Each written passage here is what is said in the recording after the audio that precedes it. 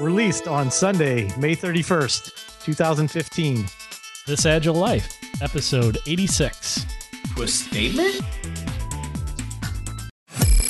The software industry transforms more and more every day. Agile methods are quickly replacing traditional ones. The question is, are you agile enough? This podcast is devoted to agile and lean software development. Time to welcome your agile coaches on This Agile Life. Hello, everyone. I'm the host of This Agile Life, John Sextro. Joining me on this episode, we have two wonderful guests. First up, Craig Buchek. Hello, everyone. How you guys doing? I'm doing great. How you doing? Pretty good. Fantastic. That guy over there, our second host, our third host in the center square, Amos King. How you doing, John?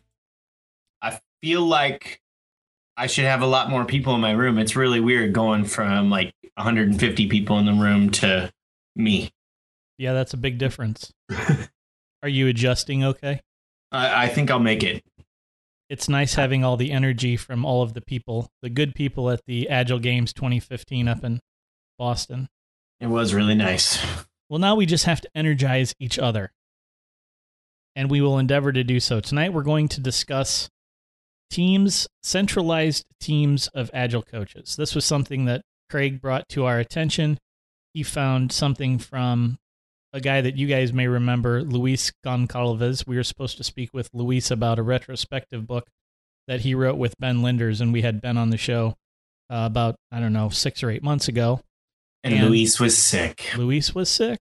Sorry, Yeah. Luis, you missed out. But now we're talking about this thing. And Craig, why don't you summarize for our listening audience the discussion, and we'll go from there. Well, to me, it wasn't a very long article at all. But the tweet size takeaway to me was if you have if you're in a large organization and you have a separate team where the agile coaches come from, and they're sort of shared amongst your teams, your development teams, your developers and QA folks and the other people on the development teams will assume that the coaches will do the improvement, the continuous improvement for you. And so since there's a specialist to do that, the team members actually don't bother to do it themselves. Sweet. Are you telling me that I don't have to try to do anything to improve anymore? Somebody else will improve me from the outside? If you have a coach, yes. That's fantastic. I need to hire one of those. Maybe I can get Tice to do it. Just to be clear, this is the assertion from some Twitter traffic that Luis interacted with, I guess, about a year ago. So that's an assertion, and now we're going to discuss it because I certainly don't entirely agree with the sentiment in that tweet-sized explanation.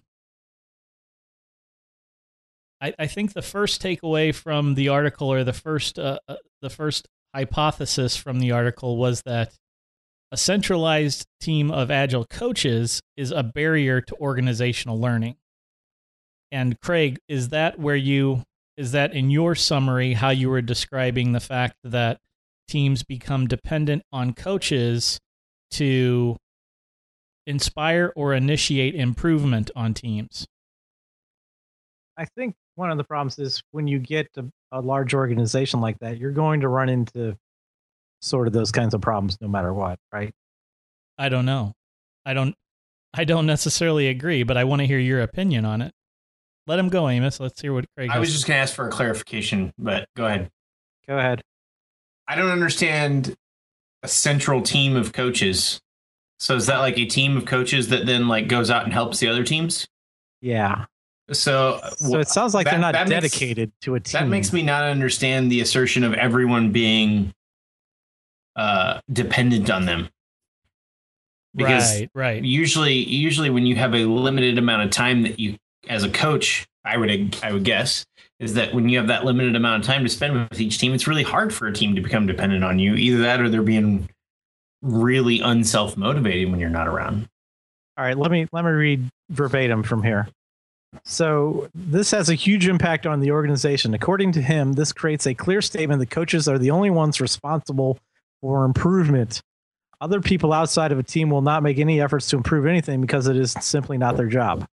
This will create a culture where continuous improvement job belongs just to a few pre-selected people who work in that particular team.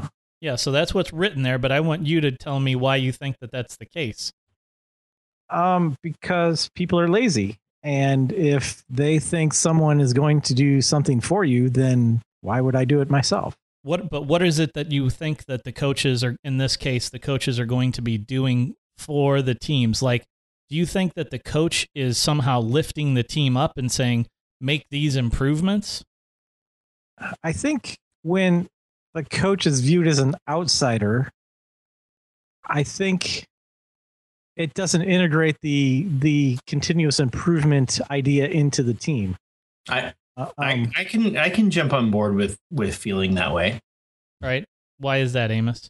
It's like an accounting department, right? There's an accounting department at a lot of places where I work, but I don't assume that I'm going to go have them develop, and I'm also not going to do any accounting.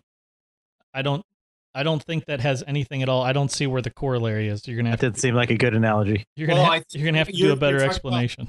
There's a separate accounting team. There's a separate development team. There's a separate coaching team that is in charge of improvement. I could very easily see how people could feel that way. But there's nothing that says anywhere that. So an accounting department has a strict responsibility to handle the accounting. There's nothing that says that a centralized body of Agile coaches that are then farmed out across a number of teams have been in any way deputized to be the ones that go around and change teams. And go in there and say, this team, this is how you continuously improve.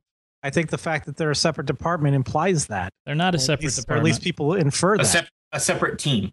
They're not a separate team even. They're a centralized collection of people what does centralized mean? They call it a team in there. That's why I'm confused, I guess. Yeah, okay. There are so in a lot of organizations you have developers and they live in one swim lane of a matrixed organization. You may have quality engineers that live in another swim lane of an organization. You may have Agile coaches that live in another swim lane of an organization, and those swim lanes may all have their own HR managers, but all of those people in that matrixed organization are organized into functional teams that do work. So just because there's a centralized group, like I worked in a centralized group of coaches where we had a manager and we met and talked about Agile related things, talked about best practices and how we could do things to help the organization transform and work along those lines. But at the end of the day, we were functioning across like one or two, sometimes three teams to help them do their daily activity and work with them just like a developer was working in a team and just like a quality engineer was working in a team. It just so happened that the Agile coach was spanning 1, 2, or 3 teams. All right. And at the end of the day, where did you go? Where did you sit at the end of the day to work on email? With the teams. You did sit with one of the teams. I think this anti-pattern here is sort of the opposite, so he actually goes on to say, if you belong to a central group, you cannot focus on one single team. There's simply too much stuff to do. In the end, you cannot help everyone. Right. Therefore, they shouldn't become dependent on me. And that's actually, I think, the auspices for having coaches that float across a number of teams is so that nobody becomes necessarily dependent on them. I actually think that embedding like a scrum master into a team creates much more where the scrum master has one team full time all the time, creates much more dependence than having someone that is there sporadically or in a shared activity. I think logically I agree with you, John. And logically it seems like people should get more dependent if someone's there all the time. Right. Than if people aren't there all the time. But I'm currently working with an organization that has something that I would say is the same thing, where they have a central group of people who are supposed to promote and take Agile practices out to the teams and try to help those teams grow. But then they are kind of who everyone looks for innovations or how to do Agile, and nobody's trying to make their own changes. They just wait for someone to tell them, oh, here's the next thing that you guys should try. Sure. I mean, there's really bad ways to execute these things. And if you're executing them poorly, where you're telling a team, oh, you can't do anything, you can't organize yourselves towards self-improvement, you need to wait until an Agile coach stops by and tells you how to improve, then... Well, they're not telling them that, but the teams just automatically gravitate towards that idea because there is a dedicated group of people that get together and have meetings about that, and they know that that's what those meetings are about. Think about a team that you have a scrum master or a coach, and the scrum master or coach runs the stand-up. And when that scrum master isn't around and it's time for stand-up, does stand-up happen or does stand-up not happen? I've seen places where it doesn't happen because I guess they haven't bought into even self-organizing, much less continuous improvement. And I think you're describing a different problem that doesn't have necessarily anything to do with a centralized group of, or a centralized group of coaches that are smeared across a number of teams. You're talking about a particular anti-pattern where someone is leading and always kind of running a team. Just because you have a centralized group of coaches doesn't mean that they've been in any way sort of blessed to be the ones that run things on a team. Well, I think that's what this is implying, though. Okay, sorry. I don't give a care. That's not the way things would operate with a group of centralized coaches. No one would take a group of centralized coaches and tell them, you need to go out and run these teams. No. It's not. It's not that. It's the people. It's the teams, the members themselves that are seeing it that way. As a coach, you might not even see it, but as a team member, you might see it. And that's what I agree with. I don't think that this is an on purpose thing. I think this is something that has a tendency to happen. And so does having that centralized coaching team help cause that? And I think it does.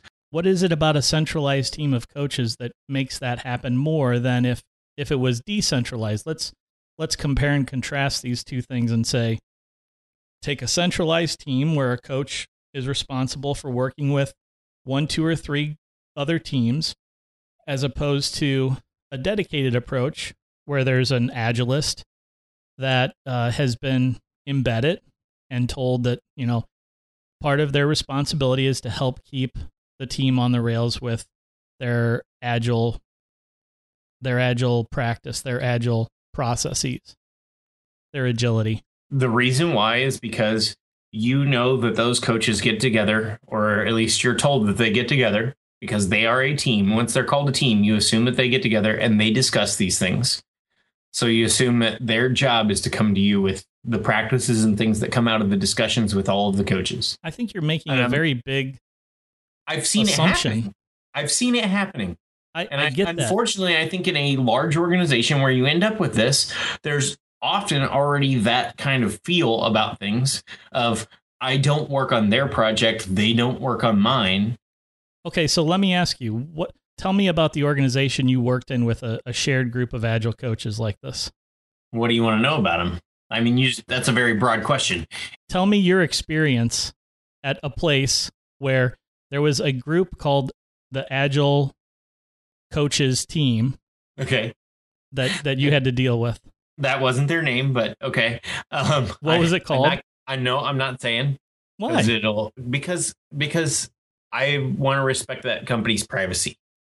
All right. But they have a team, and it is they don't call them Agile Coaches Team. They have another name for it, but it's a team of people who are supposed to be championing Agile across the company and helping each team. They have a person from each team being on there. They're not coaches who are bouncing between teams at this company. And not everyone on every team sits back and says, I can't do anything without them.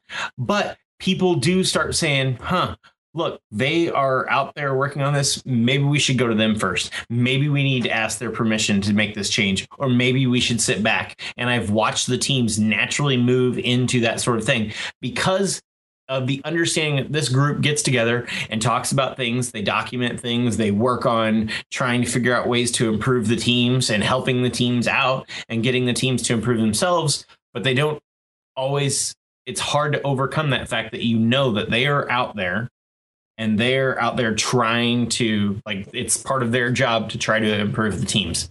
So people say, oh, we'll just keep doing what they told us to do because maybe we aren't at that level yet. And they're all helping each other. So they are a body of knowledge together that is probably greater than me. How does that differ from a situation where a company would use a set of third-party retrospective facilitators to come in and explicitly help teams with continuous improvement? It is the responsibility of the third-party person to coordinate and facilitate retrospectives. I would say not a lot. You don't think there's any similarity? No, I do. No, that's not what I just said. Oh. I said you asked what was different, and I said not a lot. Oh. I absolutely. Whenever a third party comes in and a company says they're here to help you improve, there are a lot of people who sit back and get quiet and wait to hear what you have to say, and will follow what you say nearly blindly. Now, as a retrospective facilitator or a good coach, you need to try to overcome that, but it doesn't mean it's not harder to overcome than somebody internal to the team doing that. So I had a team where we had a coach and a facilitator. The facilitator was an outsider, a different department, and she was really good at not telling us what to do, right? I mean, she was the best facilitator because of that fact.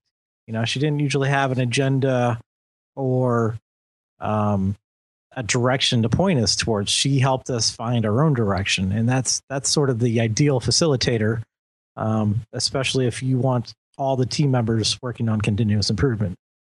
So that sounds like then it could be a problem with execution and less of a problem with organization.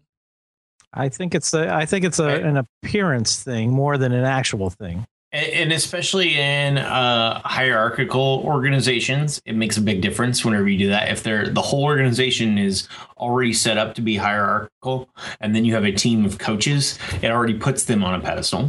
I see it as more of the project management office transforming into an agile coaches team, and then I suspect that's what this started with, and they still do a lot of project management that instead of letting the teams be self-organizing, and so it leads to these other issues. And I've also seen these central teams, since they get together and have these meetings about how to improve and what practices and try to discuss things that are across the teams, because if you do have a central team, they usually meet together.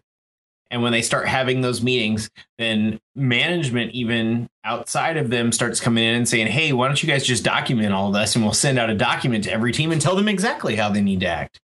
And that is happening in these teams that I've worked with. And it's hard to overcome that in an organization that's already set up that way. And yes, part of it is execution of it. But I think the execution of it happens partially because of the way that you organize. Just like Conway's Law says, you know, the communication lines of your organization, that's what your software architecture will start to look like. And I think the same thing happens when you separate your organization out into teams like this and give them specific purposes, like the Agile coaching team, is that your organization starts to mimic these, like the arbitrary team lines that are set up. That's the communication lines that start to open up. And now everybody's like, oh, the Agile coaches are the ones you go to for this.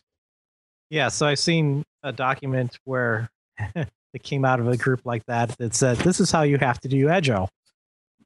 And I was like, that's kind of the opposite of Agile when you say this is how you have to.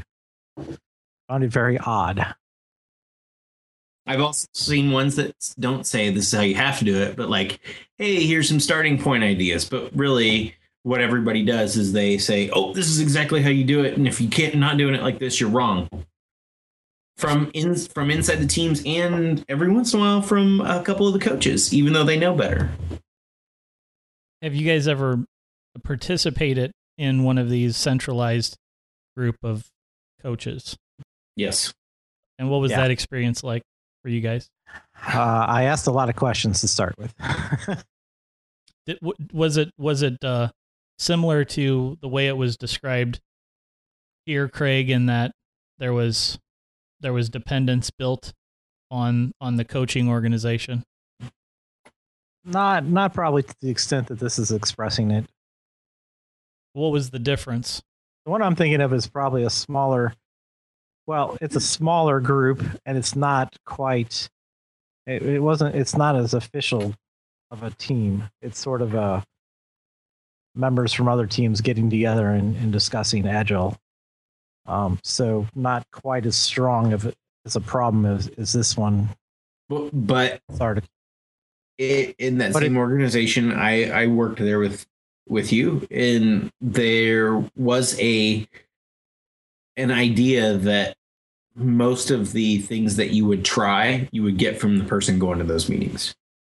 And which is sort of a problem, because that meeting also could be just people that are interested in improvement, right? Right.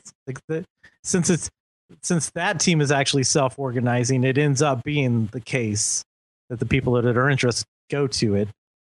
So that's sort of a chicken and egg problem. Is it the people that are interested go, the people that have the ideas go, or do the ideas come from the people that go? And once one person from a team is going, does anybody else feel empowered to also go? Probably not. Do they really need to go to the organized meetings to make improvements on a team? No, but I think that they feel like they need to talk to that person who's going to those organized meetings before they decide to make a change. I did see a couple. There were probably only two people I could think of that didn't go to the meetings and did make an effort at self-improvement. So shouldn't the team speak with the whole team? That if a member of the team has an idea, they want to speak with the entire team. They want to bring it up as a collective, with the collective, to say, I've noticed this and I have this idea and I want to propose that we maybe change the team in this way. So you bring it up to the entire team, right? Are you saying that the person to the development team? Yeah, to the team of people on the project. Are you saying that people on the project feel like they are responsible for going back to a coach or a third-party retrospective facilitator and asking them for permission? Yes. I think they don't generally come up with ideas on improvement, or think it's like this article says. I don't think it's their idea. Ideas for improvement come from the others.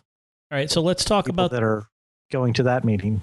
So let's talk about the inverse of this situation, where you have no centralized body, yet you have people on the team that have been designated as what? How would you describe the alternative to this? Self-organizing. I don't want to necessarily put words on it, right? But when so for instance, like what maybe you guys have done before, where you're coming in to provide development, to work as a developer on a team, but also to provide agile guidance. Mm-hmm.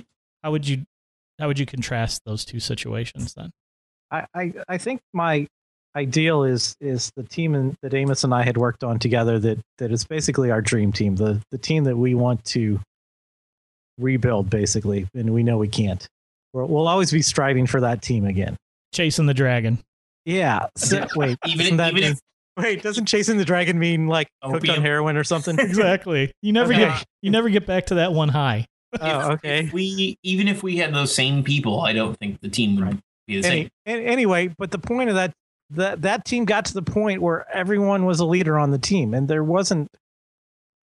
We never really had a coach, except for we had an agile facilitator, but I don't think that team ever really had an agile coach. You know, we had a culture of self-improvement. We coached each other. Everybody on that team coached each other.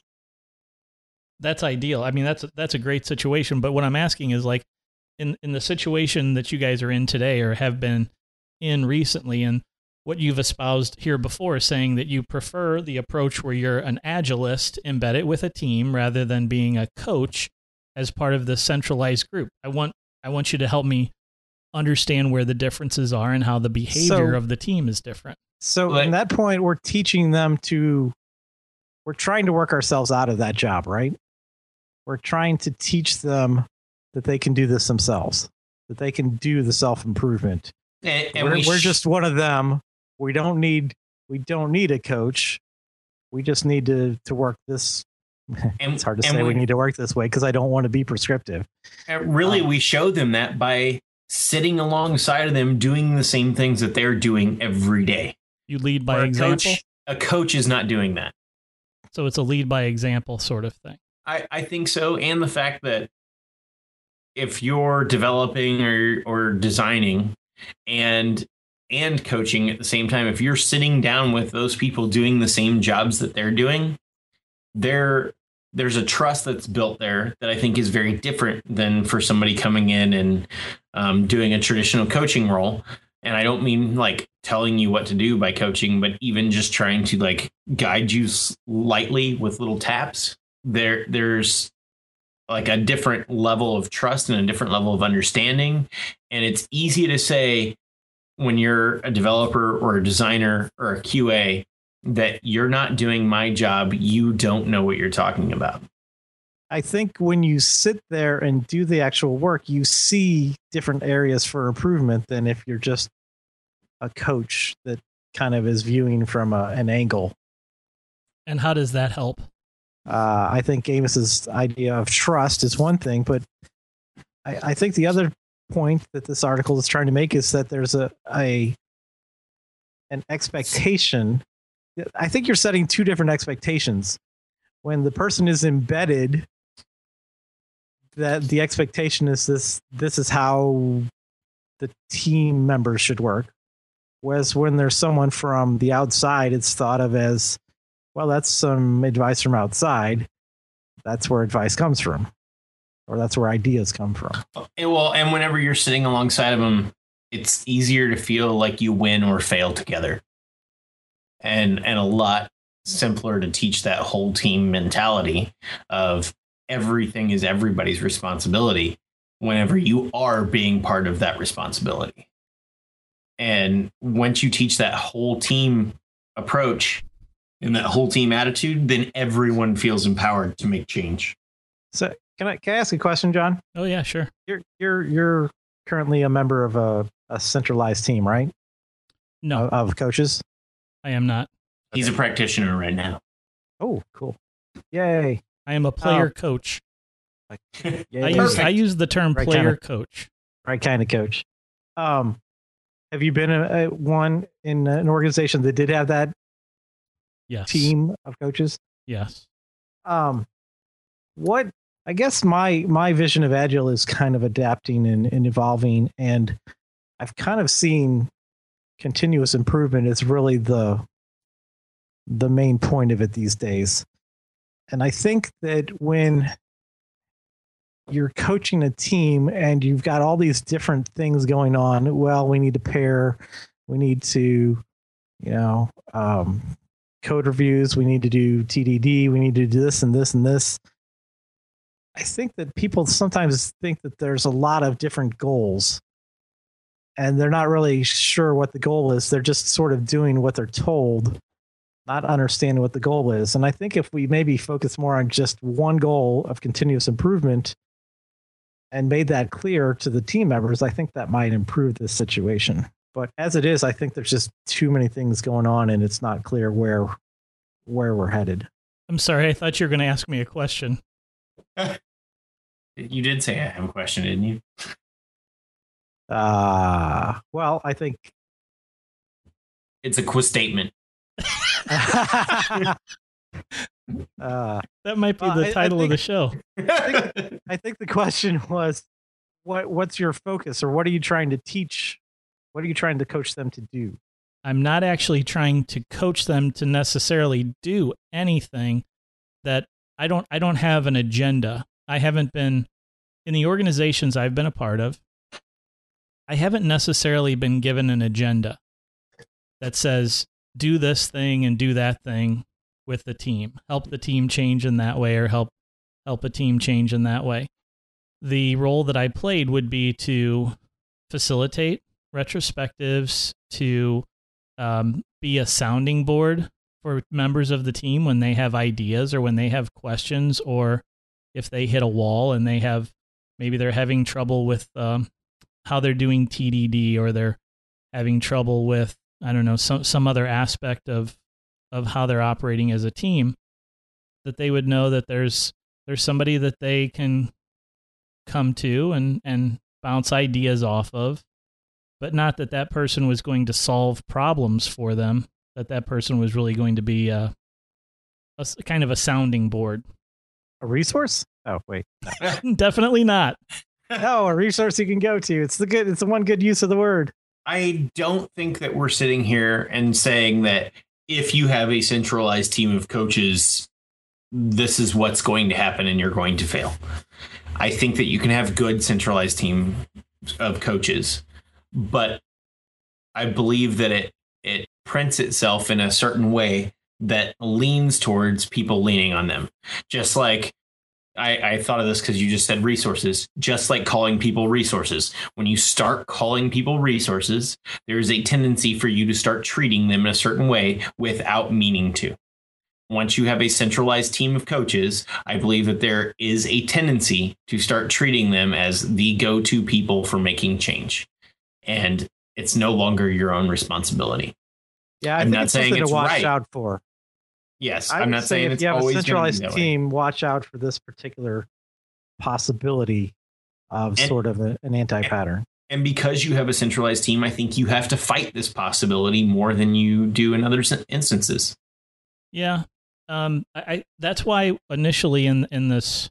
So I think I think you said something similar to what I said earlier, Amos, in that it's not necessarily how we're organized, although what your caveat was that centralization maybe has an increased tendency to having a poor execution. And what my statement is that overall you can have poor execution. You can have poor execution with a centralized group, or you can have poor execution with people that are embedded. And your caveat, though, just again, was that you think that there's more of a tendency of the poor execution to come from the centralized group.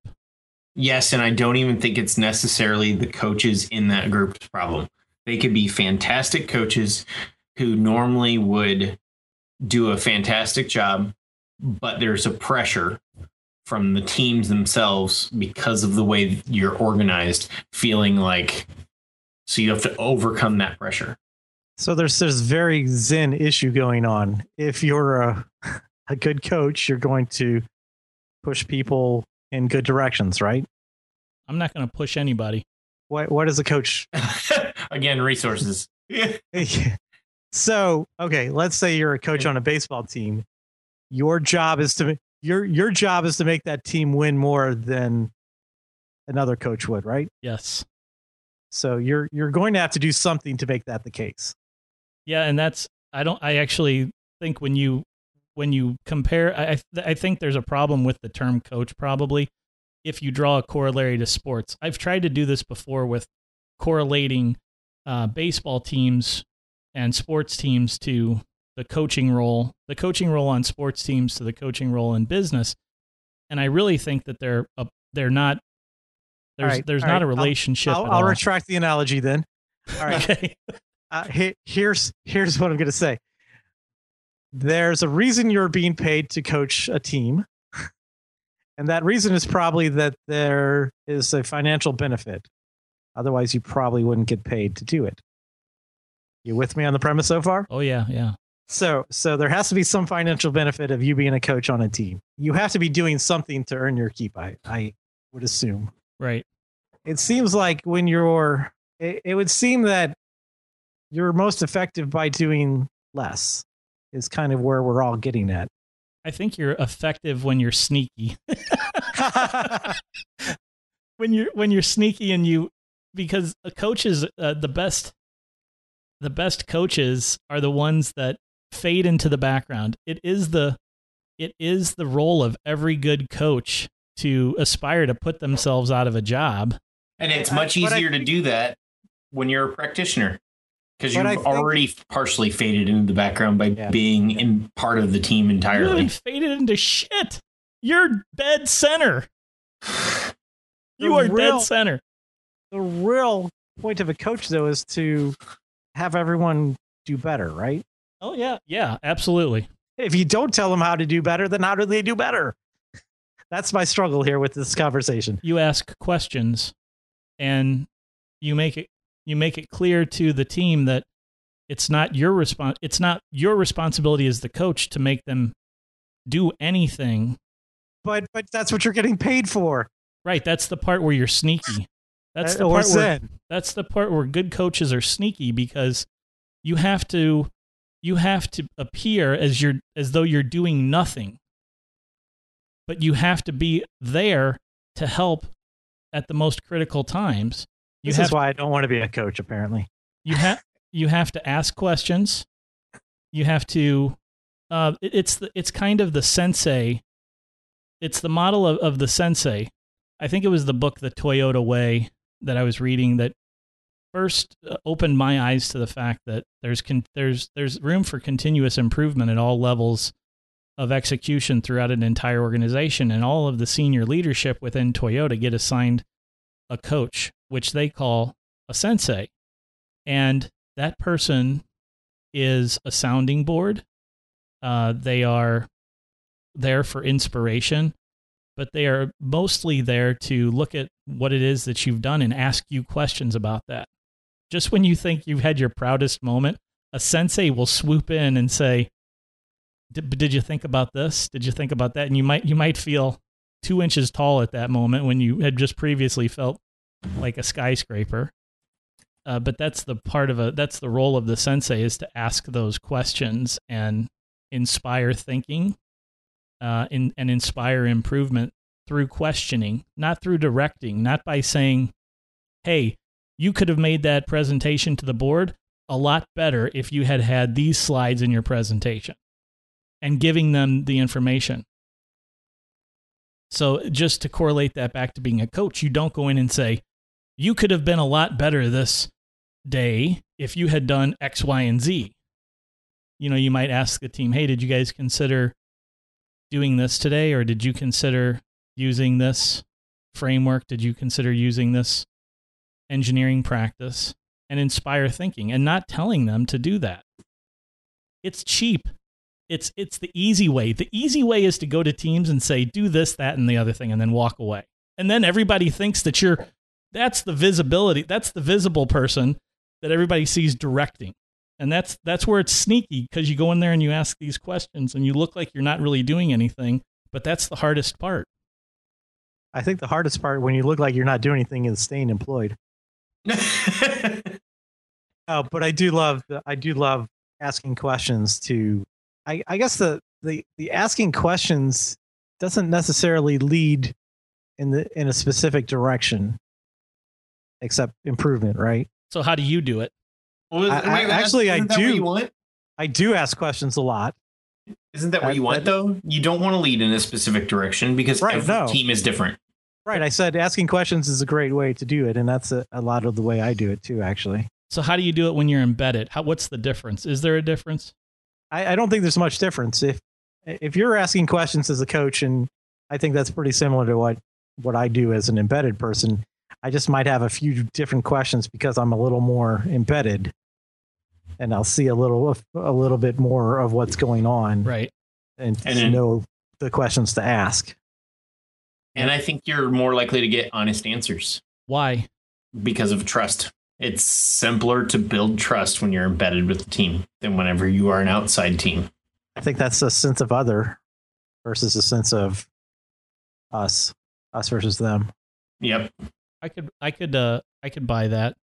I also think that there's less of a likelihood for somebody who doesn't have the context to inadvertently assert their ideas for how things should work, because they do, and this is the reason why. This is funny because you two have been sort of the biggest proponents of third-party retrospective facilitators on the show, and what you're kind of saying in some ways is that they're not as good because they don't have the context. And I still stick with the fact that I think a third-party facilitator is good because they don't have the context and because they're not inserting their notions of that context on the team. They're allowing the team all of the members of the team to equally influence what it is the team wants to do, rather than being there and kind of trying to insert their ideas and their priorities in front of others. The facilitator and the coach have different roles that are going after the same outcome, right? I would rather have why the external should matter, because I would still I'm going to go back to the sports analogy that you said doesn't work, but I think it works in this case, that a coach is a member of the team. He gets the World Series ring. I can tell you that. I actually do prefer to have a third party facilitator to get that impartial. Yeah. Actually, I was looking for a slightly different word. Impartiality. Yeah. So the third party is going to be impartial, and they're going to let you sort of flow the conversation in the way the team wants it flowed, instead of having an agenda and trying to come up with a specific outcome. Even if you're trying not to come up with a specific outcome, if you're on the team, you probably are going to have one in mind that's going to have an influence. So I prefer the agile facilitator to be third party, but I prefer the coach to be embedded. Craig and I will also both tell you that the best retrospectives we've ever been a part of have not been facilitated by a third party facilitator. That's when they did have a specific outcome. And they had an outcome a specific in mind. problem. Well, no, actually they had a very specific problem. Right. And it wasn't actually an outcome in mind, actually, if you think about it. We just wanted to stop doing what was broken. If you call that a specific outcome, I guess that could be the case. A facilitator's job is to get you to talk amongst yourselves. And I don't think the traditional role of coaching is done that way. Maybe we should just replace all coaches with retrospective facilitators that are just there all the time. And make sure you have a retro once a week or so. Yeah. Instead of once a month. This week's hottest picks. Up first this week is Craig. All right. My first pick is the Little Lisper series. It's a series of books about Lisp and Scheme, and it's got several titles. The original was called The Little Lisper. Then there was The Little Schemer. Then The Seasoned Schemer. Then The Reasoned Schemer. The Reasoned Schemer is basically a prologue-like scheme add-on. And there's a new book coming out in the series, I think in July, called The Little Prover. And it's about theorem proving in Scheme. And so I've been working on some of those books in that series. I own most of them and been working my way through. They're pretty good at teaching Lisp and related topics. And I'm also going to pick the Racket programming language. Racket is basically what Scheme has turned into. There was a version of Scheme called PLT Scheme. It's now called Racket, and it's pretty cool language. Think about Scheme, but then add basically ways to change the syntax of the language. It's got some cool add-ons like the documentation system is actually written in a language built in Racket that is compiled into Racket. It's a little confusing, but pretty powerful, pretty cool. The Little Lisper series, Craig, are those just cute names for very technical books, or is there like a narrative that goes along with exposing the expose of the technology, if you will? So they're written in a very odd way. They're basically code. It's like one column on the left is code, and then the column on the right is sort of explaining what the code did. And it basically has you run things, and then says, "Hey, look at what happened and notice this thing or this thing." And so it's kind of a different way of writing a book, that's for sure. The books are really beautiful. Is it anything in like a very simplistic way? Is it anything like the book that the Rails book? I guess maybe was it a Ruby book, the Why the Lucky Stiffs book? Yes. No. It does have illustrations, but it's not nearly as quirky as that. The poignant guide to Ruby. Yes. Which some people will not want to read. They'll get partway through and be like, "Oh, this is horrible," and then everybody else is like, "Wow, this is fantastic." What was that? All right, thanks, Craig. My pick this week is something called ShoutKey, and it is a temporary URL shortener. And the great thing about it is that it gives you back an English word that you can easily, at like a group, at like an open space, at like a conference, you can tell people, "Hey, go to shoutkey.com/English," and you just give people this very easy to type in word. So if you're working in like an open space and not everybody's on Instant Messenger or IRC, you can just shout this key out to people, and it'll give them this link. How long does it last? It lasts for a short period of time, usually 5 minutes, but I think you can set it up to be a different amount of time. So it has a very specific use case, such as if you're teaching a class and you want everybody to immediately go to something, but then it will disappear over time. But it makes it very easy for people to enter in a URL and to go what you want them to see. And this was created by a friend of mine, Chad Etzel, and he recently created an iPhone app for it as well. So check that out. It's shoutkey.com. And of course, I have the link to it in our show notes. And it's 5 minutes all the way to 24 hours. I just checked. Thanks, Amos. What do you have for your picks this episode? So I have absolutely no picks that are agile or technology related. Good. So I've been playing the ukulele for 9 months or so. And one of my favorite sites is Ukulele Underground. They have music theory classes on there. They do talk a lot about how to make chords in the ukulele, but the music theory classes are basic music theory. Can apply to guitar or piano or anything that you want to play. They also have lots of songs that they have made ukulele solos for. So when you're starting out and you don't just want to play scales over and over, they have some songs that you can play along with. My second pick is a TV show, and Craig will probably laugh at me because I'm always the guy who doesn't have TV but has a tendency to watch some shows. I watch these on a show called Orphan Black on Amazon Prime over lunch pretty much every day lately. It is a pretty fantastic show. I don't want to tell too much. Watch the first episode and you'll know what's going on. And then my last pick is what I've been drinking tonight, which is Revelation Stout from the Public House Brewing Company. And we will have a link to the actual brewing company's website. They have recently started bottling and selling all over Missouri, and I don't know if they're in other states yet. All right, good picks, Amos. Thank you. All right, everyone, that's all we have time for today.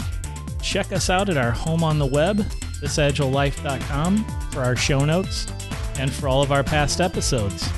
Thanks for listening, and keep living this agile life. This Agile Life is brought to you by a community of agile developers and coaches aspiring to spread the word about this groundbreaking approach to software development. Join us at thisagilelife.com/. Macho. Start laughing?